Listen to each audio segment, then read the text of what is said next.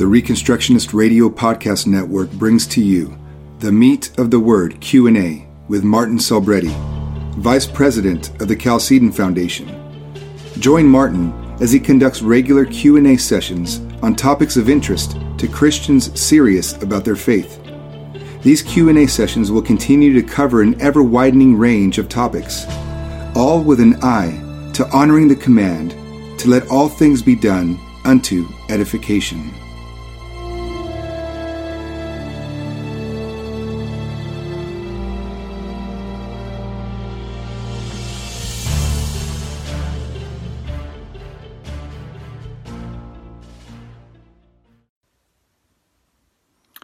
Well, that was unpleasant. They changed all the positions and how to go about things to get us finalized and connected. So it looks like we are connected, near as I can tell. I showed that we're live, and as soon as we have ground control in place, let me know that we are cooking, then we will go ahead. Aha, Erica's here, and we did get one of your questions in online. Andrea's here. And good to have you folks here. Sorry for the late delay. Again, it was a technical problem. As soon as I fired up the software, boom, everything was in a different location, and there was no button for doing a live broadcast. They had buried it several levels deep into another system, so they're trying to improve things, and that didn't improve our response time over here. Roberto, welcome. So, yeah, let me know once we are connected. Our Chalcedon Foundation is ready. So, it is June 23rd, 2018, and this is Chalcedon Q&A. I'm Martin Salbretti, the Vice President of the Chalcedon Foundation, and here we get into questions that are submitted online, and then we go to the live questions. Sometimes we have maybe one or two submitted questions and can get right into the live questions. Today, we have quite a few questions that came in online, most of them toward the end of the week. So we have a couple of things to clean up from last week. One was the question from Luke 12:33, where Jesus says, go ahead and sell what you have and give to the poor, give to alms, and you'll have treasure in heaven. Now we want to resume that. Mark touched on it, and Ground Control put the link in from the series that Mark is doing that focuses on the book of Luke. Also, to be interesting to note that that verse was used to justify works salvation at one time. It was thought all you had to do was sell what you have, give to the poor, and you have treasure in heaven, as if that's instant salvation guaranteed to you. And that's not the case, because the preceding verse says, it pleased the Father and gives him pleasure to give you already the kingdom of heaven. So the people there are not being justified to get into it. They are already members of the kingdom of heaven, and consequently, they are to themselves give. God has given them the kingdom of heaven. They, therefore, in turn, are to give to the poor. So it is not a justification for works salvation in any stretch of the imagination. And as several commentators point out, if really they were meant to sell everything they had, that would be pretty. That would mean that the church would then be a burden on everybody, as opposed to being a light on the hill. So there's important to get all these categories down straight. Another point to be had, and we mentioned this last week, is that the direction was given to the disciples. Now, they needed to become evangelists. Jesus is trying to create a dozen evangelists who are going to go out and preach the kingdom of God. And if they have ties back to the home, then the focus in the heart's going to be there, and not on the kingdom of God, focusing on its propagation, its extension. So these are all important factors that come into play in this question. So I think that helps us gain context. When it's taken out of context, we have a problem. For example, in respect to context, earlier in Luke, just a few verses before, is a story about the rich fool who all he worried about was getting material goods on earth. And of course, that made him a fool. He had no treasures in heaven. And the idea of giving alms to the poor is that this is moth-proof, burglar-proof treasure. Nothing can impact it and hurt it. Then we had a question last week that we said we would defer to this week, which came from Shelby Shepherd. Is it feasible that rape is primarily a Sixth Commandment violation rather than a Seventh Commandment violation? I'll give you a verse to support this idea, and she's quoting from Deuteronomy 22.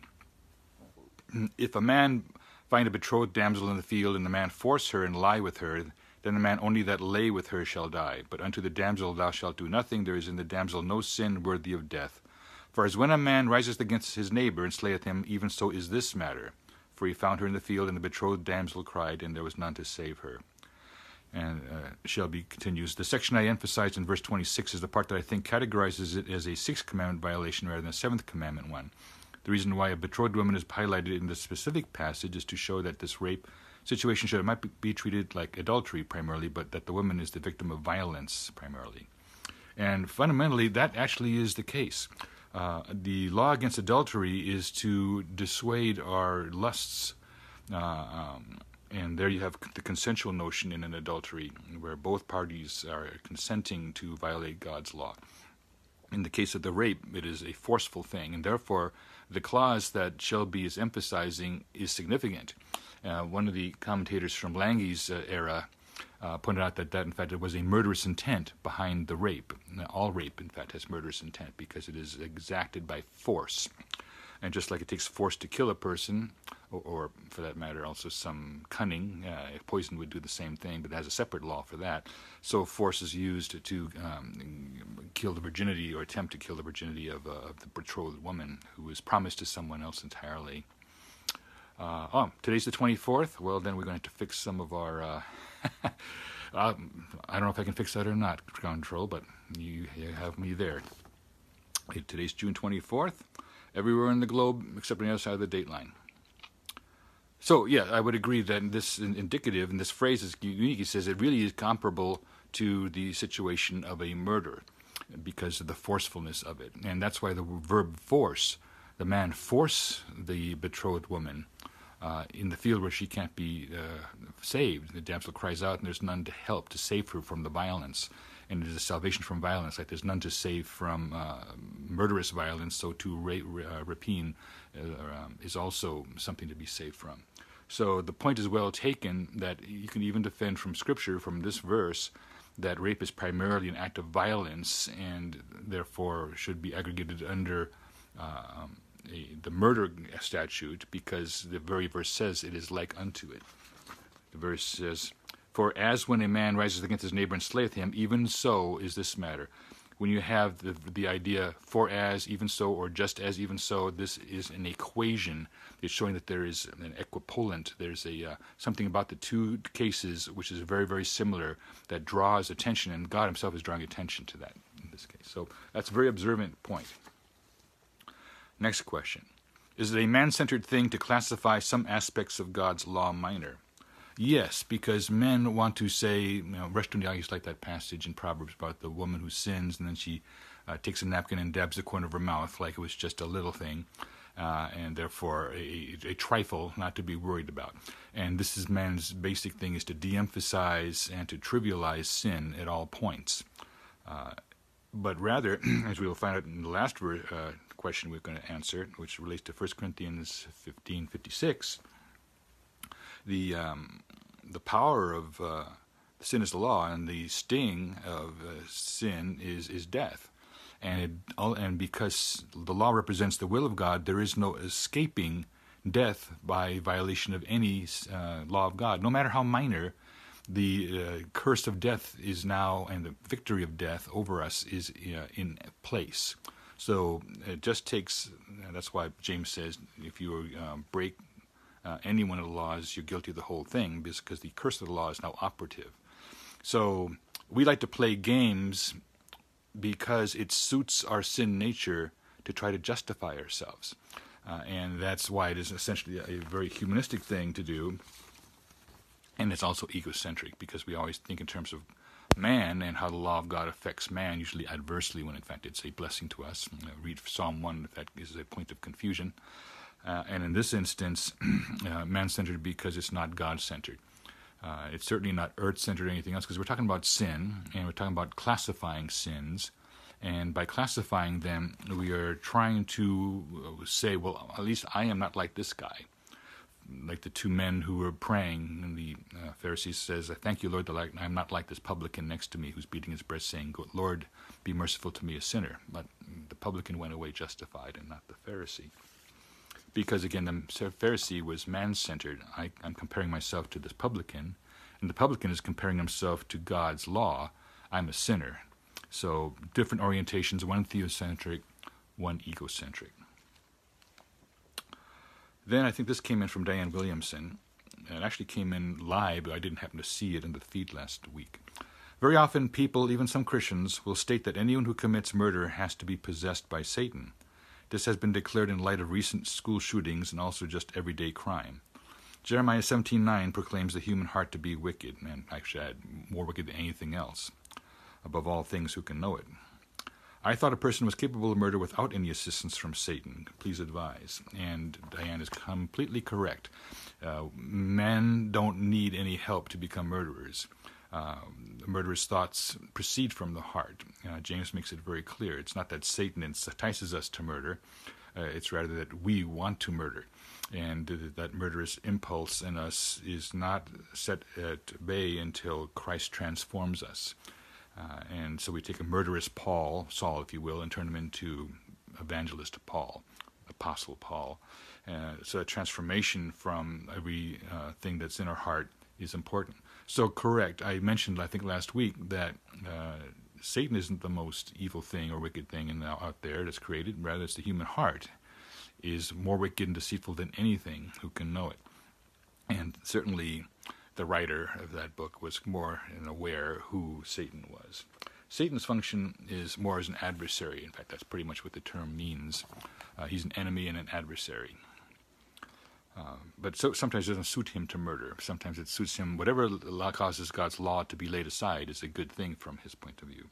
But because it's lawless, that's the intention. So why is it that people want to say there must be a reason, some external reason why a murderer took place, why a school shooting took place, and why that had to have been satanically inspired or demonic or what have you? It's because they are so convinced in the goodness of man that there must be some external agent. So generally it means that there's a deprecation of the notion of total depravity, that there's the sin nature in man shapes everything that we do, that we operate in terms of Genesis 3:5, determining for ourselves what is good and evil, being our own source of law. And therefore, under that premise, a murderer is fine, because under my ethical code, my moral code, I'm off for numero uno, says the sinner.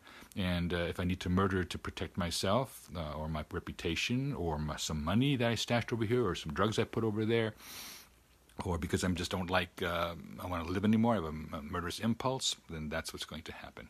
So, very much the case that we don't need Satan to have murders. Now, Satan was a murderer from the beginning.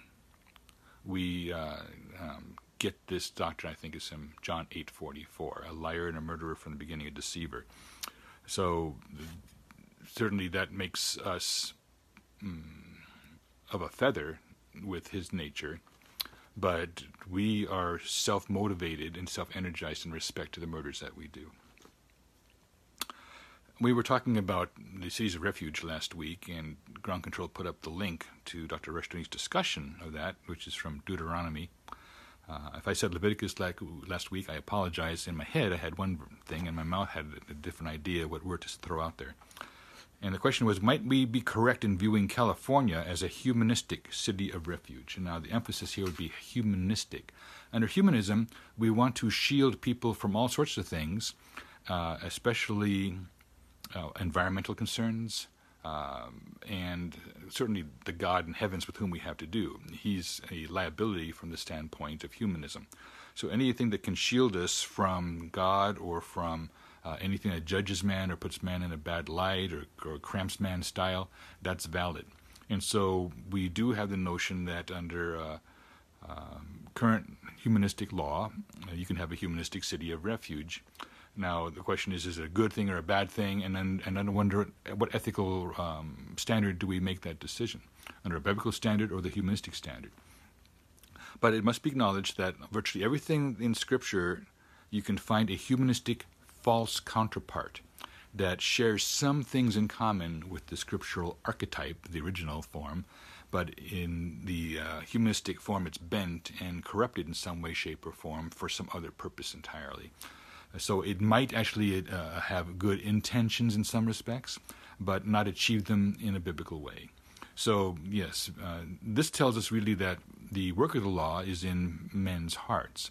And so we instinctively say there should be something like this. Rushton, he talks about the doctrine of the ombudsman. Ombudsman, he says, is an idea that is actually anchored in the doctrine of the cities of refuge. However, the ombudsman, the entire premise is humanistic, and so the results are humanistic and not biblical. Even though the intentions are in essence good to create a pressure valve, a relief, an appeal system, so that the government that you have is not at the apex of authority, that is totally incapable of appeal. In other words, it speaks as a god. With an ombudsman, you have the choice of saying, I'm going to go to the ombudsman, and he's going to intervene and intercede, or she could be a woman ombudsman. There's no distinction in the principle of it. And then that is your court of appeal to say, I have not received justice at the hands of the government. And the ombudsman, in principle, could then intervene and intercede. But it would not be intervening or interceding on biblical grounds, but rather on humanistic grounds, which may or may not match the biblical criteria for a legitimate appeal against justice.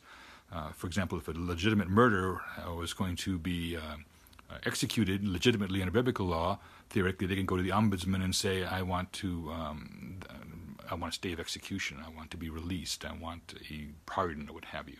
And the ombudsman could be what they call the bleeding heart, and decide that they're going to show mercy where the Bible says they're not to show mercy, intercede. So all these things can come into play because humanism and sin complicates everything.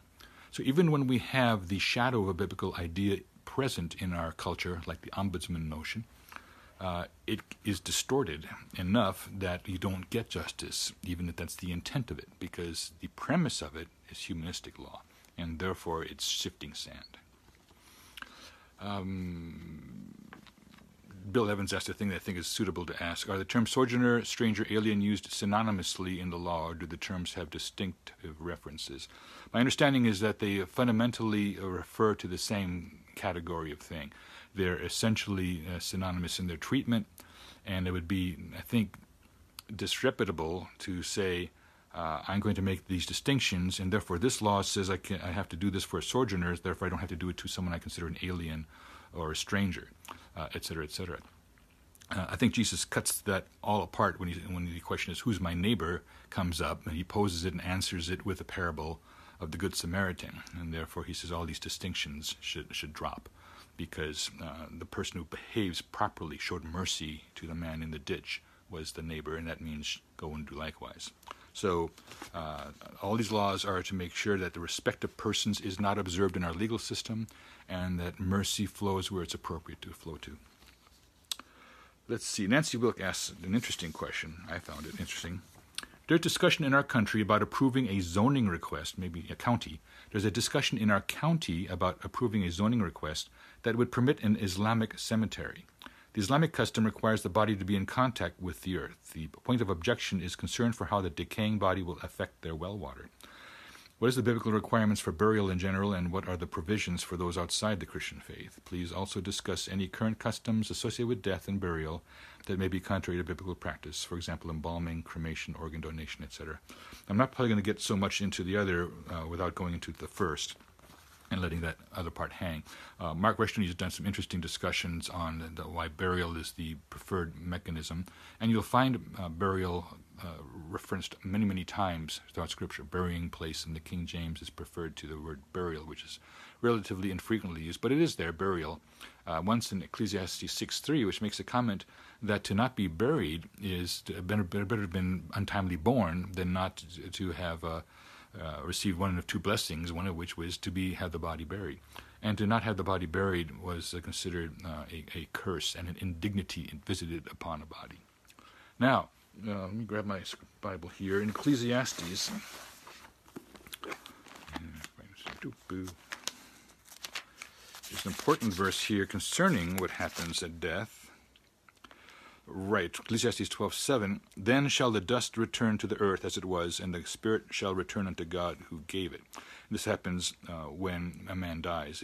Verse 6, the silver cord be loosed, golden pole be broken, the pitcher be broken at the fountain, and the wheel broken at the cistern. These all indicate the dissolution of the body.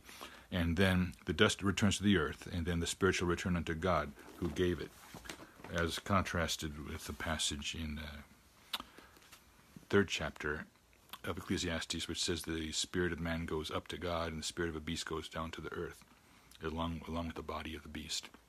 But in each case, here we see the biblical picture is of the body returning to the earth where it came from.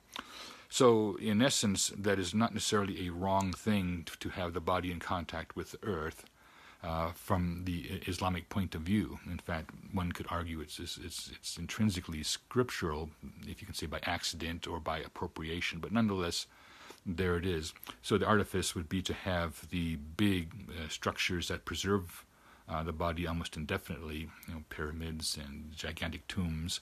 And these are actually mentioned in Isaiah 14. Isaiah 14, Babylon is informed, the other kings, they sleep in these mighty, glorious houses. In other words, the corpses are ensconced in a mighty edifice that draws attention. Wow, look at that tomb.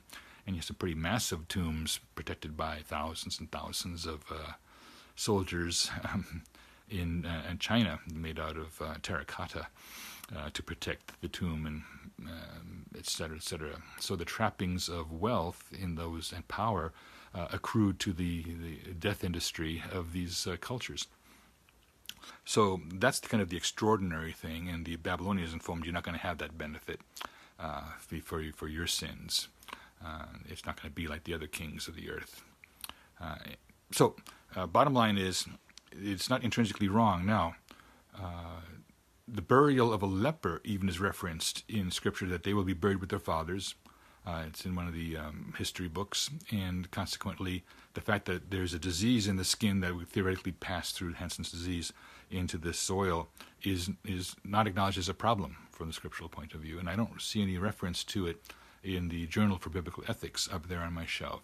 So if the Bible says it's okay, then of course we have to say God knows best. The entire groundwater system is designed to purify. What it doesn't purify very well, obviously, are some of these chemicals that persist deep down, and then they end up back in our bloodstream because we were drinking water that God did not purify because we're polluting in a certain way with a particularly invidious chemical that is not given to breakdown biodegradation. So the upshot is, I think that there might be more anti-Muslim sentiment in fighting the ordinance than there is true concern about groundwater. We certainly have not suffered unduly from all the cemeteries that are out there because very, very few coffins don't degrade, and the emphasis nowadays is even on biodegradable coffins, the pine casket. Again, even these are a form of artifice. The advantage that they give, interestingly enough, is forensic. It's much easier to go back and say, hey, was this a murder? If the body's intact enough to be able to analyze it and say, oh, there's arsenic in the hair, there's something like that. So exhumation, the process of doing some analysis to see if someone actually did not die a natural death, as might have been asserted on a death certificate by some coroner or medical examiner who's on the take, pulling the body out and having another look at it might reveal all sorts of hidden sins that supposedly were buried but are not. So that's almost an accidental benefit, if you will, of the coffins. But those are, apart from the very, very rich and the mausoleums and things like that, they're relatively new. Most of the saints in Christendom have gone straight down into the ground, and in some cases with lime to help accelerate the decay of the body. But all this to say, the principle that is laid out here is that they go to sleep, and it's laid out, I think, in Isaiah. It said, the righteous, they shall sleep upon their beds, and they shall rejoice. And the way it is phrased in Revelation 14, their work shall follow them. So, but that's under the picture of a sleep, and therefore not of being turned into dust, per se, except that they return to the dust. Nonetheless, the metaphor of sleep is still valid. There's a lot of friction over and above this that can be discussed because folks want to be, quote, efficient. Oh, I want myself to be cremated. I don't want to have to consume any ground with my grave. Well, you can always go vertical, as the saying goes. So there's no reason why you have to do a cremation. But we get a lot of emotion in here as well, and notions that to be have the body burned was considered a curse. Of course, God has no trouble assembling the there on the day of resurrection all the bodies back together again, because it is not impossible for God to do that. The question is, what is our attitude toward the body? And if we are dualist, if we think the body is a cursed thing, and we're Manichaean, then we also say, well, the spirit is much more important than the body, and consequently the body, we can treat it with contempt. In fact, it's a mark of faith to treat it with contempt, because it means that we're not body or materialistic, we're spiritual. But the reality is that our spirituality is determined by our approach to all things, including the body. It's kind of a testing ground for character in all respects. So, okay, we just actually went to 2 pages. Had to print out 2 pages for our questions. Erika Schanzenbach asks, how should Christians manage personal expectations in regard to God's many promises of blessings for faithfulness? Are his promises for physical blessing, for example, prosperity, children, health, long life, meant to be understood in a national sense only? Or should our expectations of experiencing these blessings hinge on the faithfulness of the nation and not just ourselves? Do we understand them as general principles which don't necessarily extend to every person? Should we expect to experience some of these blessings but not all of them? How do we believe God's promises without falling into a name-it-and-claim-it mentality or spiritualizing the promises into virtual non-existence? So what we have here is a tension, saying here's some promises of God, and yet we don't see them all realized. Some seem to be tied to the nation at large. Some looks like God is sovereign over the circumstances. I've did everything that God expected me to do, and yet, boom, I'm lacking something. Because if it's a mechanistic, these things happen, and boom, magically the result should happen, and it doesn't. Is God at fault? So certainly, God did not leave Job a lot of reason to trust God's promises, but yet Job says, though he slay me, yet will I trust him. So I think the first attitude going in is, regardless of what you see, do not walk by sight, walk by faith. And he was if he was walking by sight, he would have been in a world of hurt. Certainly his 3 buddies were walking by sight. And so they were feeding him everything that you needed to know as a sight walker. And he stuck to his guns and said, there's something wrong here, and I want to talk to God face to face to see why this is happening to me. So he protested. And that's an interesting thing so far as it goes. Now, let's take a look at Israel during the early part of its sojourn in Goshen, the province of Goshen, when the first plagues were coming through on Egypt. Notice that several of them, for the first batch, Israel shared the exact same fate as Egypt. All, Egyptian and Israeli, shared the same fate. The curse hit them both. Then there came a time when God made a difference. Now, there was no difference in Israel's conduct at that point in time. Israel did nothing to deserve the lifting, any more than it deserved to be sharing Egyptians' discomfort with the first curses, the first plagues. But there came a time when God made a difference, and at the border of Goshen, the plague stopped. The Egyptians suffered from it, but boom, there wasn't any such effect on Israel. They didn't share the curses of their host nation, which had enslaved them. So, in other words, sovereignty is always operational. You need to realize that God is sovereign, and of course, pretty much everyone on this Q&A session is aware of that fact, and that means he's sovereign over the distribution of blessings. And whether he gives them to us on this side of the grave or on the other side of the grave, it doesn't matter, shouldn't matter to us, because we know God has his purposes for these things. He directs everything the way he wants. And remember, it takes a lot of character to handle prosperity. Prosperity tends to be a curse to us because we mishandle it so badly. We draw the wrong conclusions from it. We become complacent, and we sit on our lees. And next thing you know, we want to go back to Egypt, using that metaphor again. Obviously, I agree with Erika that the name-it-and-claim-it mentality is a very dangerous position, because it really is calling upon God to perform for us on our demand. It's not a matter of simply praying God's promises back to him, which I believe is appropriate to do.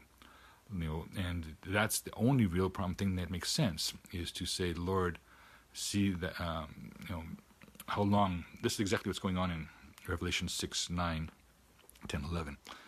chapter 6, verses 9, 10, 11, the saints underneath the altar in heaven, how long, O Lord, before you avenge us of our enemies?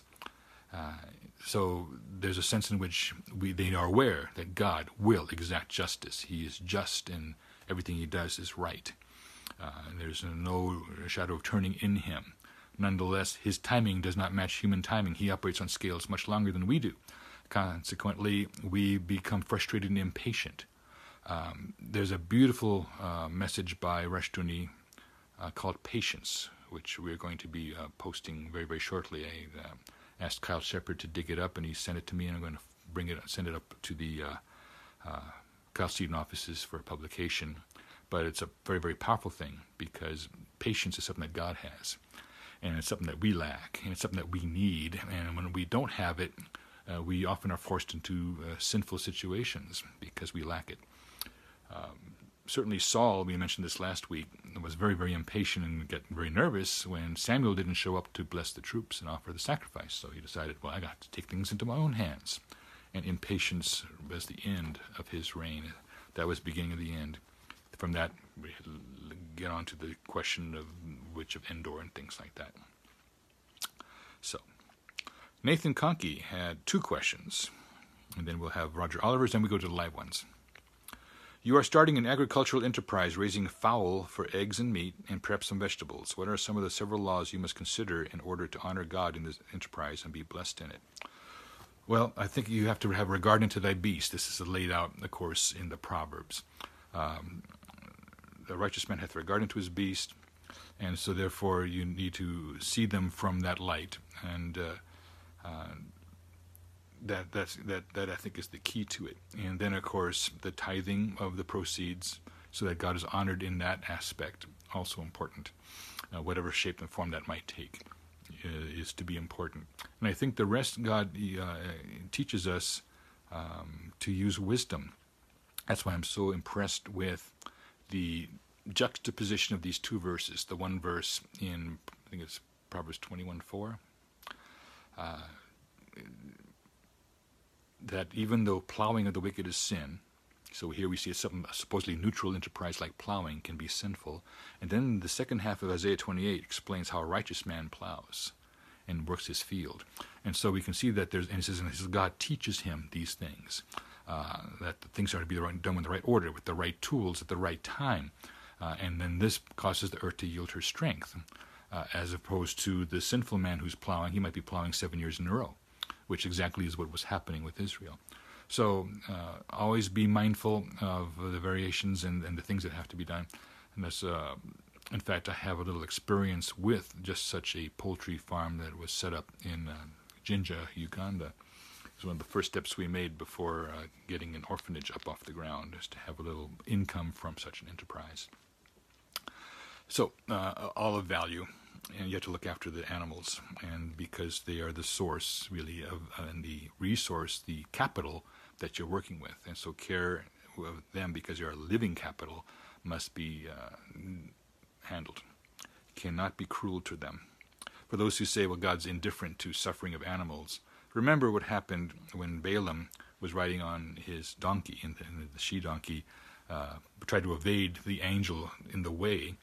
And the angel informs Balaam when he reveals himself. He said, surely I would have killed you and saved her alive. Actually drew attention to the fact that the angel would take care of the animal to make sure it survived the encounter with Balaam, if Balaam kept insisting on going out to curse Israel.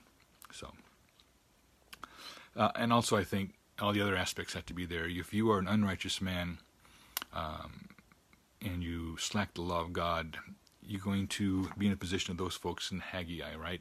Where you looked for much and little came, and you wondered why there was a hole in your purse, and you wondered why the eggs weren't laying, why the animals weren't laying. And sometimes you have to look at yourself for the cause for that. That all of creation is covenantal in its orientation toward man. There's no unmediated relations. Everything's mediated by the law of God. And so the earth and the things in it respond properly to us when we are in line with God.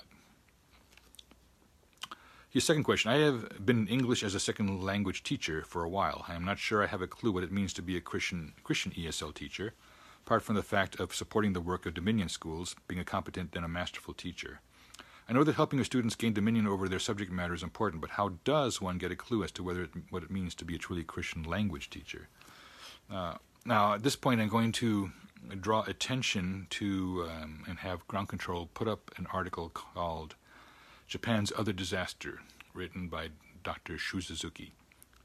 And Dr. Suzuki wrote this, and he had a comment to make about translations, that in fact, Japanese Bible has very, very serious flaws. The translations of the Japanese Bibles are such that the laws against idolatry, in other words, against bowing down before an idol and worshiping it, are phrased in such a way as to actually allow it. And therefore, we lower the bar, and we actually allow some level of idolatry in because the translation is so poor and creates a false impression of what God expects. So the way that is countered, and you'll read it in the article by Dr. Suzuki, which is a very gripping article because it starts with the premise of the earthquake and the Fukushima reactor disaster and the radiation leaks, etc. But then pointing out that Japan has a spiritual disaster that's much worse than the nuclear disaster that continues to face it to this day. That all this is part of the playing field there that the Japanese had to deal with, is a bad translation in their tongue. So, what Shu said, in order to teach Scripture properly, Dr. Suzuki, I call him Shu, I had to train them in English so that they then can get a proper translation in a language where we had the benefit of it.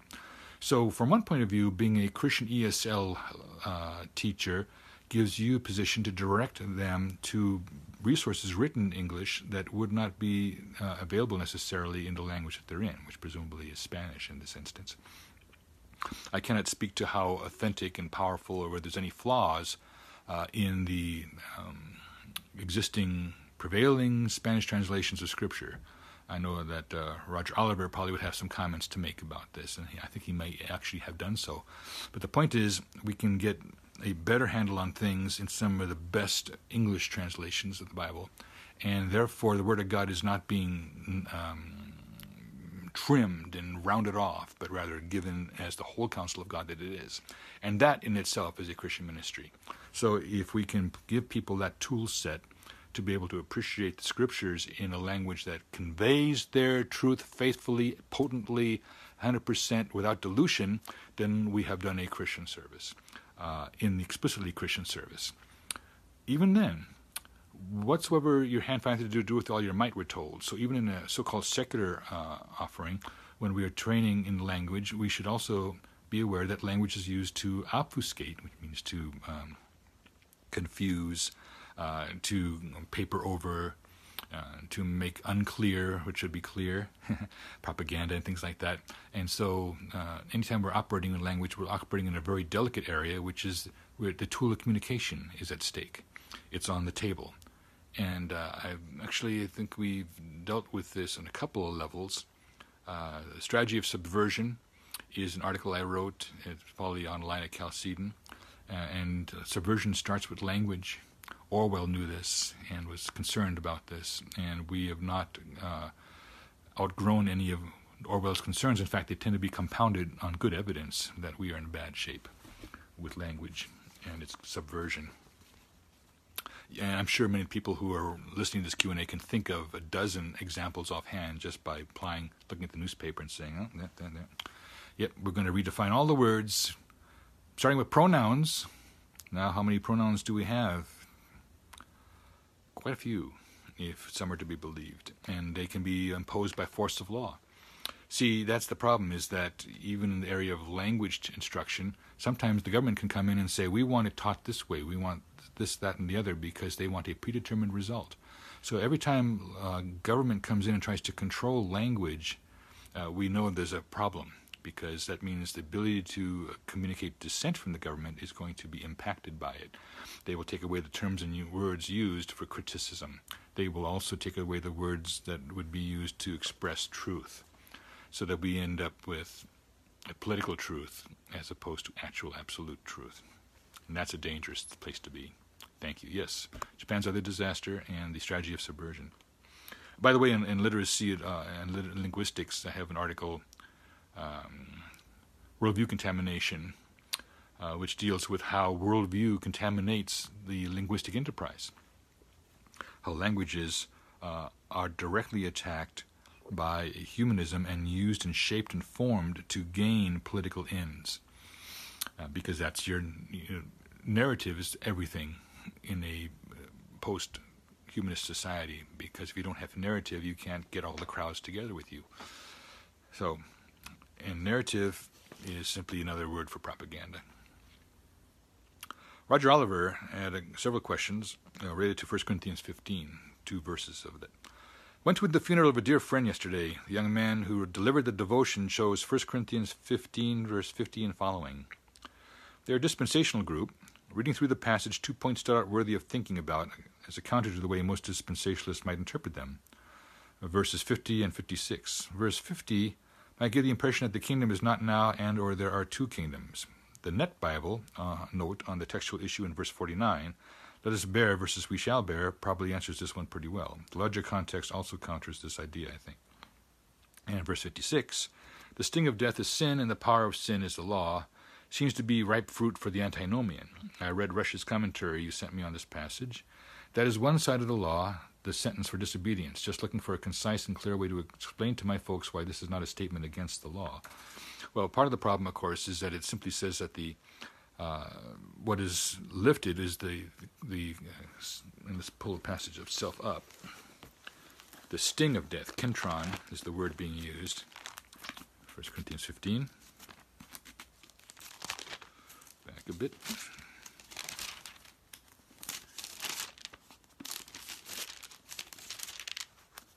There you go.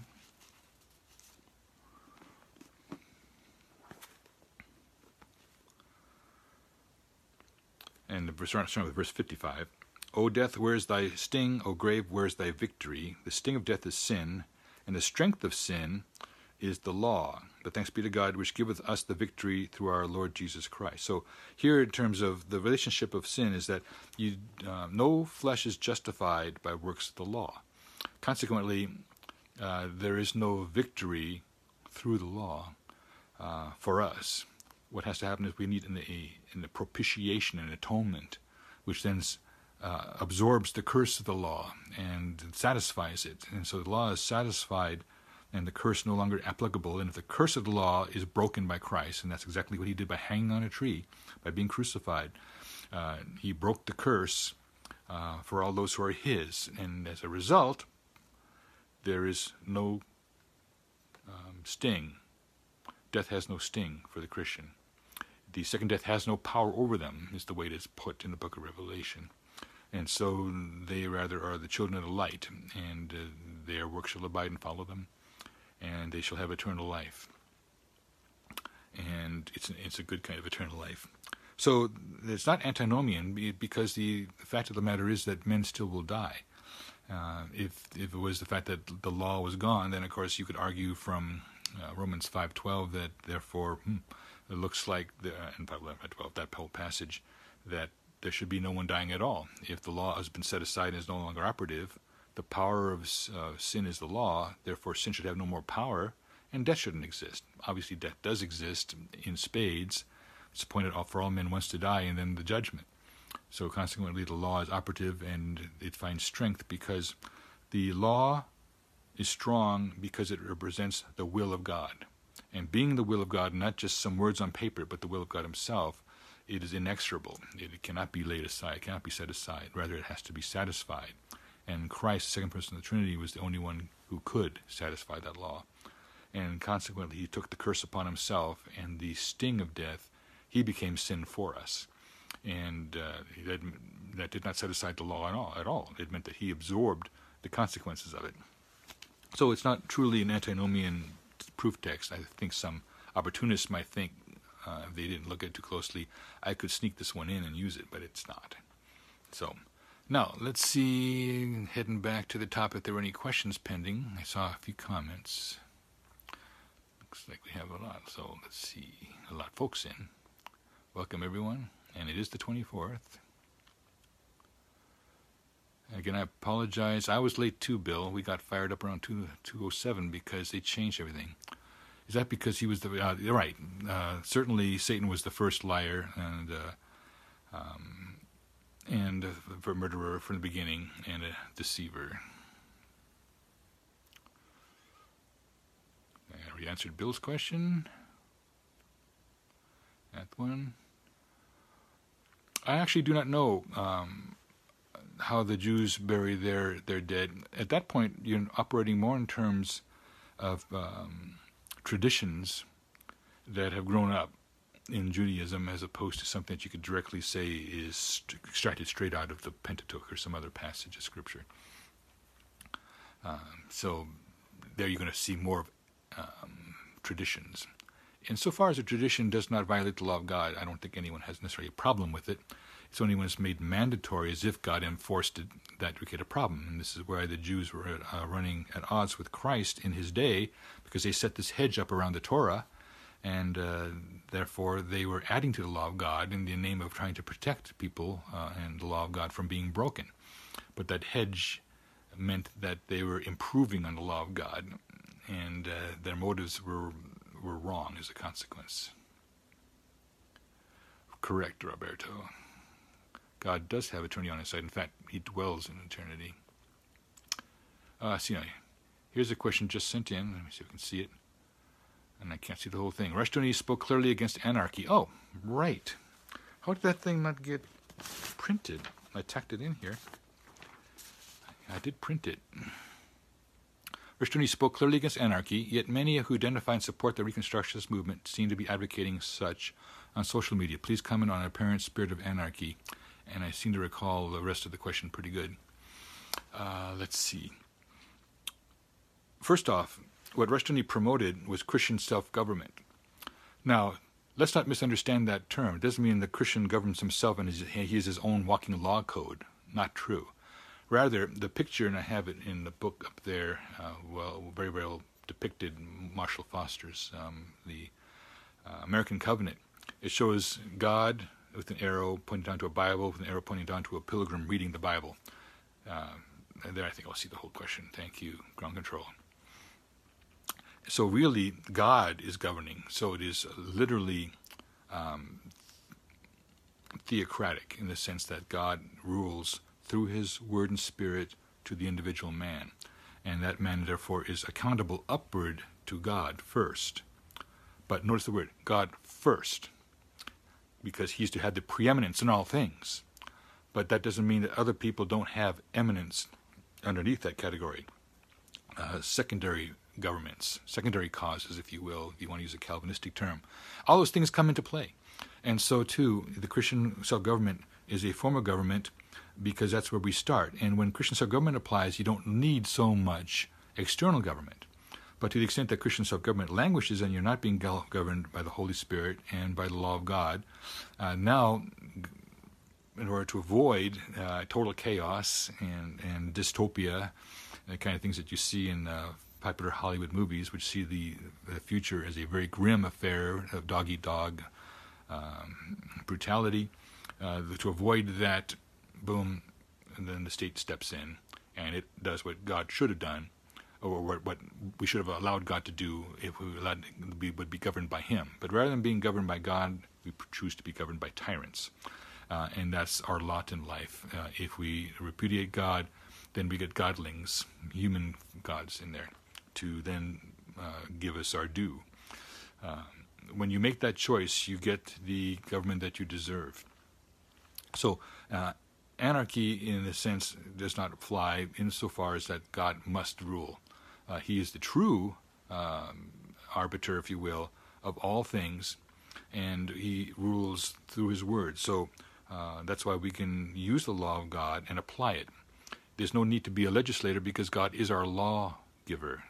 Isaiah 33:22. And that is in a critical verse so that we know where we stand with him.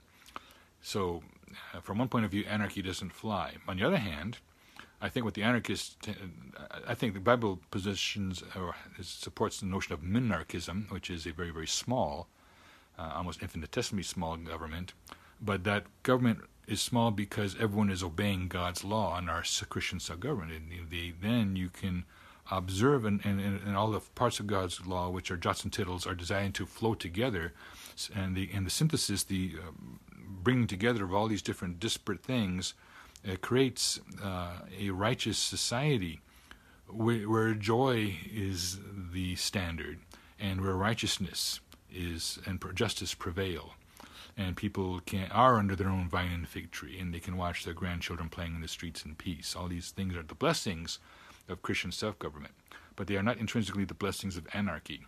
Anarchy opens the door to all sorts of things that would not be valid insofar as it goes. So a very, very small amount of the, and it's half shekel of silver per male, 20 years and up older, that is given for civil government.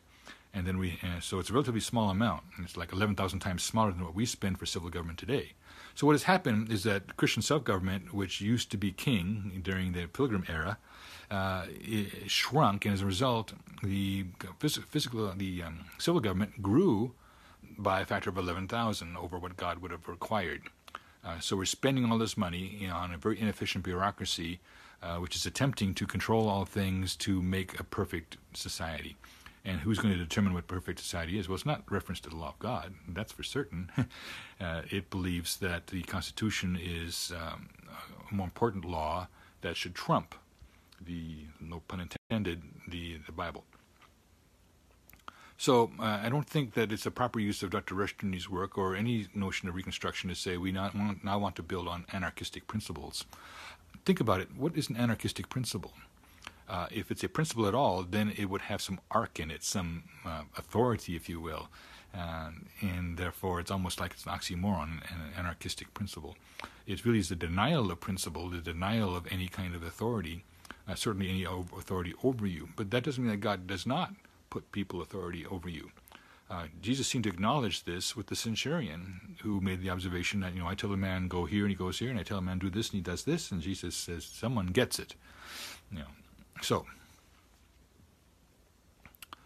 yes, and we do want to draw everyone's attention to the upcoming Book of the Month Club. Charles Roberts will be discussing a very important book by Rushdoony. It's a thin one, but don't misunderstand, just because it's not a big whopper tome doesn't mean it's unimportant. The thesis in the atheism of the early church is a very, very important one, and it's one that's with us even to this very day, and so it'd be a very worthwhile Book of the Month Club to sign up for and dig into. If you should happen to miss it because you can't catch it live, do look up on the website within a week or so. Usually it's posted and you can acquire it there again. Doug Baldwin writes, I find that there are those for whom I consider be co-belligerents, but not comrades, as it were. And I think that that's an important point. Co-belligerent means someone who is fighting that same battle, who you may not share all the other battles with and share common ground with. Jerry Falwell famously said of the moral majority, he says, well, if we had all talked about theology, we'd have a bloodbath here. But they said, for the sake of working together, we are putting those differences aside. And you can see something very similar in 2 Kings 3, when Jehoshaphat and Ahab and the other king, they come together and to smite and deal with the Assyrians, I think it was. And we actually talked about this a week or two ago. So, yeah, there's times when you can be co-belligerents. Now, even in the case that there was a co-belligerency there, I find it fascinating how Elijah, let's get the passage up. It was Elisha, in fact, but let's verify, lest I say something wrong again.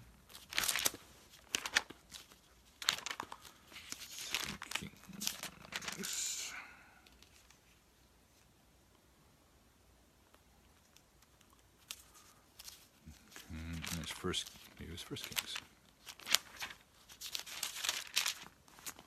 Maybe the chapter wrong. 2 Kings, probably. You're going to tell me how loud these page flips sound. Okay, it was 2 Kings.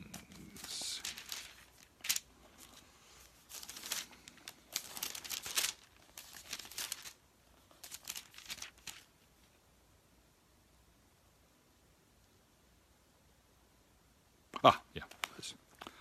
So there it is. And Elisha, it was Elisha, said to the king of Israel, "What have I to do with thee?" So here's this notion of, we're not comrades, right? "Get thee to the prophets of thy father, and to the prophets of my mother." And the king of Israel said, "Nay, for the Lord hath called these 3 kings together to deliver them into the hands of Moab." In other words, we're in a world of hurt, we need your help. And Elisha then says, "As the Lord of God liveth," which is an oath, "as the Lord of God liveth, before whom I stand, surely, were it not for the presence that I regard the presence of Jehoshaphat, the king of Judah, I would not look toward thee nor see thee." So he was indicating, yeah, I'm co-belligerence with you, I'm going to help you out, but we're not friends. You are an enemy of the faith. Nonetheless, because Jehoshaphat's here and we're working together for this cause, I'll throw in with you guys. Bring me a harpist, and I will prophesy once I've settled my spirit. And then he gives the instructions what they're going to do. And they would have won the battle had not the fear of man prevailed at the tail end. Rushdoony has a fascinating discussion of this in the book, Chariots of Prophetic Fire, Fear of Victory. It might have been the passage. But nonetheless, he does discuss it, and it's a very important one. So, let's see what else we have for questions.